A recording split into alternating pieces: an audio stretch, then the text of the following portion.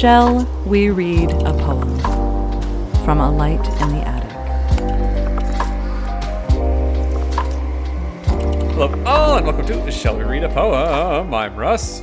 And I'm back. I'm Lauren. Thank God you're back. Jesus Christ. I'm sure all of our many, many listeners were waiting my return with At bated least breath 2 or dozen whatever. of them were yelling at me directly. What? They're like, Russ, who let you out? Get back in the basement. I'm sure we're flooded with emails complaining. Where those mongoloids go. Can we still say mongoloid? That's probably not PC anymore. Probably not. Yeah. I said midget the other day and someone yelled at me. Huh. Like, how is little person better than midget? Well, I don't know the history behind the word, but I do know the history behind mongoloid. It's like the NAACP. What does that stand for? And they haven't changed that.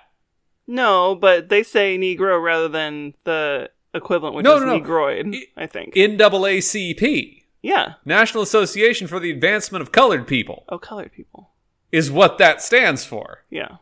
To this day, it is 2023, and they still call themselves that. Yeah. Man, I better edit the shit out of that. That's going to be problematic. Or, yeah, maybe we should just skip this whole part and try again. You white guy with the shaved head, you're not sending any mixed messages, are you? Hey, I just got a business loan so I could open up the Country Corner Cafe. Ah, shit, I should spell that differently. Somebody showed me a license plate that started with KKX, and from far away, it really looks like KKK.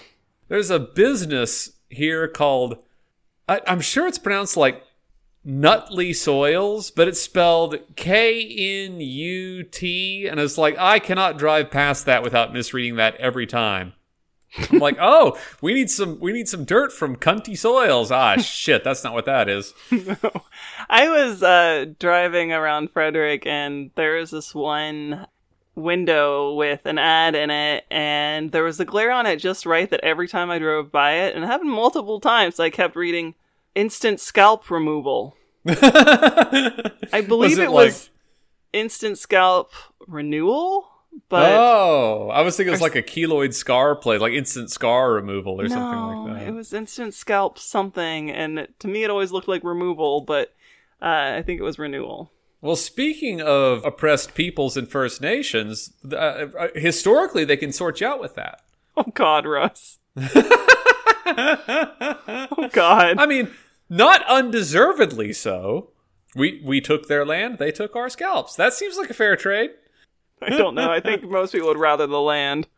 Well, I guess they're dead if they're taking your scalp. So how's the land of Mary? You know, I decided that I really like 60% humidity. That's probably like the perfect level of humidity for me. So you're a fern is what I'm hearing. Yes. So is your room now filled with humidifiers, the old kind from the 60s that just blast straight water into the air? Yeah, it just gives you a whole bunch of Legionnaires. Yeah, weren't those the best? They sold those like it was a normal thing. My grandmother had 4. Yeah. Well, the other, I had the other type when I was a kid. The one that boiled it. Those things were noisy. Oh, man, that sounds great. Wow, they boiled water and then ejected. It's just being in like a shower the whole time. That sounds amazing. Yeah, well, I assume my parents were like, we are not giving our child Legionnaires. We're using the boiling type. She'll just scald her if she gets too close. Who likes infalieri? Bringing back Russ's favorite microbe. You'll have to refresh me on that one. Oh, it's the brain-eating one. The one that goes amoeba, up your nose. The brain amoeba. Yeah. I don't think, but those don't get projected into the air, I'm pretty sure. They don't think but what I've read recently is that microbe might tie into some suspected cases of Legionnaires. Oh, interesting. Where like it didn't go quite far enough up to eat your brain, you just got a lot of them and you got super sick. Oh, weird. Oh, I had no idea. That's very interesting. It's not definitive yet, but the other day I read an article, they're like, this might play a bigger role in humanity than we think it does. Whoa. Because if you have water vapor that has fucking amoebas living in it, and you just shoot that into the air, well, I mean, you might not get it on your goddamn brainstem, but... Legionnaires is interesting because it's one of those diseases that becomes airborne through droplets, but you can't really transmit it to other people. So even though it's in, like, you're getting it from the air, breathing is not going to give it to somebody. And that's why we can never call anything the Legionnaires Hotel again. Damn. Is that how it got its name? Yeah, well, it was the Legionnaires Convention. I just figured it was somebody's last name. I think it was a Legionnaires Convention, and I think it was at it was at some here we go.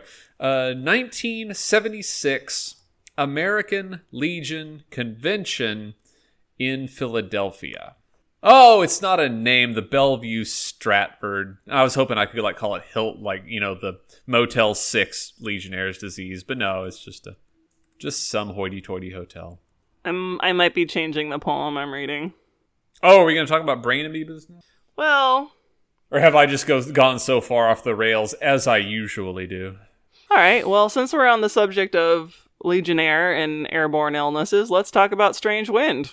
It's not a fart. I love low-hanging fruit. What a strange wind it was today, whistling and whirling and skirling away, like a worried old woman with so much to say. What a strange wind it was today. What a strange wind it was today, cool and clear from a sky so gray, and my hat stayed on, but my head blew away. What a strange wind it was today. And it is a picture of a person in a suit. Maybe it is what they call a three-piece suit, and their tie is sort of whisking away from it, but it's tied on, it's a tie. And then there's a floating hat, and the person's arms are out like, oh my gosh, what just happened? What a good eye you have. Yes, that is a three-piece suit. I'm glad you could confirm. I wasn't sure. If it has a vest, it's a three-piece suit. That's what I thought, but I had never confirmed. Well, so does this relate to your trip to Maryland, or is it just because microbes are cool? It's really just because we started talking about Legionnaire's disease, and I was like, well, we talked for quite a while about Legionnaire's disease, so airborne illnesses, I guess. Going. Yeah. Yeah, but Infalieri isn't we've already got deaths this year. We've already got people fucking inhaling pond water, which I guess is what the cool kids do now. Man, I cannot wait for the fucking TikTok challenge where it's snort pond water. I grew up with a lake outside my house, and by lake I mean a dammed up river that is trying so very desperately to become it was actually used to be called a creek. It was its official name. Not a crick? A creek? A creek. And it got dammed up, and now it's a lake, but it's a very strange, long, skinny lake, because it's just a river that can't get out. But it tries so very desperately to become a river all the time. It dumps all sorts of sludge, and they have to dredge the lake every couple of years because it gets really shallow, and the bottom of the lake just is really nasty and sticky, and if you put your toes in it for too long, your toenails turn yellow. That sounds so healthy. Yeah, well, anaerobic decomposition. It's weird. Have you ever walked through a mall or a tourist promenade area where they have those little booths where you can put your feet in the tanks and the little fish will eat the skin off your feet? Yeah, I think I did that in Thailand, and also I've been in many places where I put my feet in water and without paying anybody, and fish just came and started nibbling the skin off my feet. I'm like, well, they pay for this in some places. Yeah, your childhood lake is that, but with invasive fungus instead of cute little fishies. I mean, it's anaerobic decomposition. I don't think there's a whole lot of fungus going on. The best kind of decomposition, the kind that if it gets in your skin, creates gas gangrene. I mean, remember when I said I used to ice skate on the lake, but there were methane bubbles? Oh, that's... all of this checks out. Yeah. In any case, if a Falieri... It is a miracle you have grown to adulthood. I used to get all sorts of water up my nose when I was a kid swimming in this lake, and I'm pretty sure if a Falieri was as widespread back then as it was today, I may have ended up with brain amoebas. Yeah, apparently you have to get it so fucking deep, man. I look at the people, like, how many people just swim in lakes like it's a normal thing to do, and how many of them don't dive in Falieri, and Jesus Christ, like, even I don't even play roulette because the odds are too strange. And it's like, hey, if you swim in this lake, you have a 1 in a million chance of getting something that will literally eat your brain. It's not the ravages of time, it's a hungry organism. Damn, no one should ever swim again. When I was a kid, they were trying to teach me how to dive, and they would be like, oh, it's bad form to hold your nose when you dive. But I'm pretty sure that people diving or jumping in from really high surfaces is how they get it really far up there. Yeah. You should definitely, you know it is. You should definitely hold your nose if you're jumping off somewhere high. You have the people who are like trained to, like cliff divers and things, that they know to like blow out at the right time. Yeah, and, like, pressurize everything in there. I tried doing that when I was a kid, and I was able to do it at very close to the water levels. I could do it no problem, but once I got more than like 6 feet high, it was like, nope, I cannot keep the air out. Oh, isn't sorry, I meant I cannot keep the water out. The air is fine. I hear this stuff is real. I could Google it right this moment. In fact, I probably will after I make this statement. But I've heard that oxygenated fluid, like they have in Evangelion, is a real stuff. Yes, it is. Okay, fuck. Why do I not own this? Well, they only really employ it for... I think you have to be under a certain amount of pressure before it's effective. Because they only give it to people who are going down extremely deep. You see them using it in, what's that movie? The Abyss. The Abyss, yes. Yeah, but I hear they didn't actually do it. Like, no. like the one who you see his helmet fill up with it is Ed Harris, and from everything I've read, he didn't actually breathe the stuff. No, of course not. I don't know if you can actually... No, but why not, if you can breathe it? I think it's possible you have to be at a certain pressure before it works. Well, from everything I've read about that production... Like, they probably fucking were. The most promising area for the use of liquid ventilation is in the field of pediatric medicine. The first medical use of liquid breathing was treatment of premature babies, which makes a lot of sense. Yes. And adults with acute respiratory distress syndrome in the 90s. Liquid breathing was used in clinical trials after the development by Alliance Pharmaceuticals of the fluorochemical. Wow, that's a lot of interesting words. I know that gases in your blood dissolve and come out of solution at different pressures, so that's why I was thinking maybe you have to be at a higher pressure for it to work, but it sounds like no. I mean, I'm all for putting newborn babies in diving bells. That's right up my alley as far as science goes. What's this going to prove, Russ? Well, I don't know, but it's not going to prove. Science, we're all about coulda, not about shoulda. I'm looking something up real quick. Have you ever heard of the Santa Ana winds? So, I am from Texas. And so the Santa Ana winds, General Santa Ana was the commander of the Mexican forces during the War of Texas Independence. And so the Santa Ana winds to me sounds like a very derogatory term that a Texan would call a Mexican. Well, it's about actual wind, and it's winds that are considered very distrustful and perhaps evil. They are winds that are extremely dry and hot. Oh. And they're an autumn time wind. All right, where would I find the Santa Ana wind? In Southern California. Oh! But they come from the deserts. Can they form those fire tornadoes? Maybe. Let's find out what we can learn. I've experienced the Santa Ana winds before. They are very hot and dry. It's very unpleasant. I feel like this is like Mad Max territory, where in 50 years they won't be the Santa Ana winds anymore. They'll just be the winds. They do tend to cause fires. Hot, dry in Southern California. Yeah, it's about 450 degrees in lower Los Angeles. Gusts of lead down Sunset. You'd all be well advised to get the fuck out. Ooh, guess what they also do? This is right Right up our alley Do for they a topic transmit today. infaliary? No. Holy but- shit, infaliary is now airborne and contagious. No, but guess what they Oh. do transmit? AIDS. Well, valley fever, close enough. Oh, okay. What is valley fever? I don't even know what this is. It's a fungus. Another fucking fungus. Awesome. Yeah, it's a possum. lung fungus. The best kind. Valley fever. It's coccidioides. Coccidioides. Coccidioides, yes. Coccidioides. Coccidioides. I just looked up the pronunciation on the Mayo Clinic. Coccidioides, yes. Coccidioides. Yeah.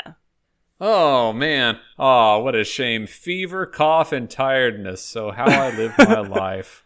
Well, it can also cause skin ulcers, abscesses, bone lesions, joint pain, heart inflammation, urinary tract problems, meningitis, and death. Bone lesions. I love taking two words that should never go together and just slapping them together and making it a medical condition where it's like, what happens with it? Oh, you get toe frogs. That's a big old problem with the what were these things? Valley fever from the Santa Ana winds. We sound like we're talking about witchcraft. We might as well be wearing like oilcloth and putting those plague doctor noses over our fucking faces. Well, we chose this topic today. No, it's great though. I mean, and the worst part is the plague doctor masks stuffed with flowers would be a viable treatment against the valley fever caused by the Santa Ana winds. Well, that's the magic about the plague mask, is that any mask would have been kind of somewhat effective against getting the plague. Next, you're going to tell me that like burning sage and crystals are a normal thing. I thought my skepticism was well founded. And what I'm hearing now is that homeopathy's probably onto something.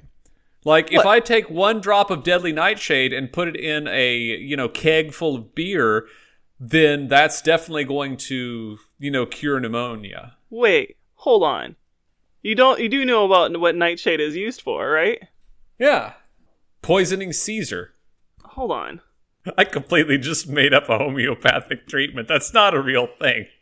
But homeopathy is all about taking toxic chemicals and putting them in huge amounts of water and, saying that somehow distributes their properties throughout the...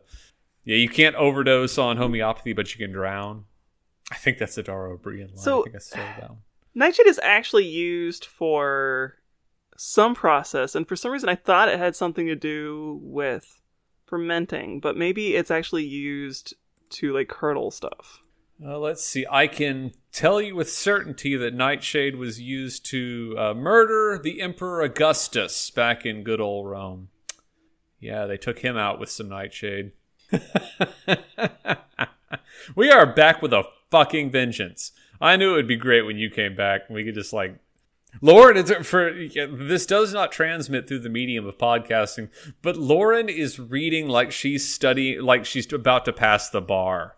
No, I know nightshade was used for something, and for some reason when I said brewing beer, I'm like, wasn't it used for something that was that involved fermentation? And I'm trying to figure that out. I mean, I'm sure the Soviet Union used it during the good old days. They'd probably put a bunch of it on the end of an umbrella and stab a spy in the thigh with it. It's Then not they actually that graduated poisonous. to radon. Huh? It's not actually that poisonous. Yeah, well, neither is uranium until you eat a whole lot of it. They don't call it deadly nightshade for no reason. Yeah, if you get a lot of it. Enough to kill Augustus. I don't even know rest how they his did fat that. You would have to soul. eat a lot of nightshade. Let's find out how they did it. Let's learn about how they finished off Augustus. In the 1st century AD, it was used as an anesthetic for treatment of pain or sleeplessness, given prior to surgery or cautery. That's a great word. We don't use that much anymore. The use of nightshade preparations for anesthesia, often in combination with opium. Fuck, man. They knew how to put you to sleep back in the day. Persisted throughout the Roman and Islamic empires and continued in Europe until superseded in the 19th century by modern anesthetics. They used nightshade to put your ass to sleep until the Civil Goddamn War. The use of deadly nightshades as a poison was known in ancient Rome, as attested by the rumor that the Roman Empress Livia Drusilla used the juice of belladonna berries to murder her husband, the Emperor Augustus. So if it can put you to sleep, you know it can finish you off. Yeah, but you think you have to consume quite a bit of it, and it sounds like Well- she was using some kind of concentrated juice. Well, maybe she had lots of time and a nice distiller on her hands. Hey, Augustus, you know how you don't like to drink 3 bottles of wine a night? Well, here you go. And then he did. And he went to sleep. History's fucking awesome. How was I never a history teacher? History was my Everything favorite about subject history in high school. is the funniest goddamn thing. I did not have skilled history History's teachers only until- funny because humans are funny. I know, but I didn't have good history teachers until I was in high school. And it's like, oh, the Civil War, that was quite a bummer, eh? And like for ages and ages, I learned that like the Alamo was at some titanic struggle of good versus evil where the plucky Texans were holding off the Mexican army. And then I became an adult. Speaking of and Santa Ana. Yeah, and I became an adult and realized that it was a nothing outpost in the middle of nothing, and neither side had any ammunition at all, and so they just took pot shots at each other for a few days until the Mexicans were like, they don't have bullets and we just walk in there, right? And that's what happened. It was just good propaganda. Remember the It was Alamo. great propaganda. That's all it was. Yeah. Well, do you have any uplifting thoughts for our listeners? I'm so happy to be back in Portland. And Minerva's very happy about it too. She's been very cuddly and clingy. And my garden is a little bit overgrown, but there are zucchini, and I thought I planted 3 zucchini plants, but one of them is growing something that is strange and kind of ball-shaped. It is pale green and ball-shaped. So it is some kind of bastardized hybrid. I cannot wait for next week's update when Lauren tells us about the taste of the testicle squash. Well, if you taste the squash and it's bitter, it means it's poisonous. But if it's not bitter, you can eat it. Isn't it too late at that point? I don't think you understand poison in plants. Oh, I think I understand it much better than you do. You're a big fan of shitting yourself inside out, and I am not. Most plants require you to eat a fair amount before they're particularly bad for you. And also, if they're particularly poisonous, they usually taste really bad. I don't call you Lorange for no reason. I know, I ate the lager fruit.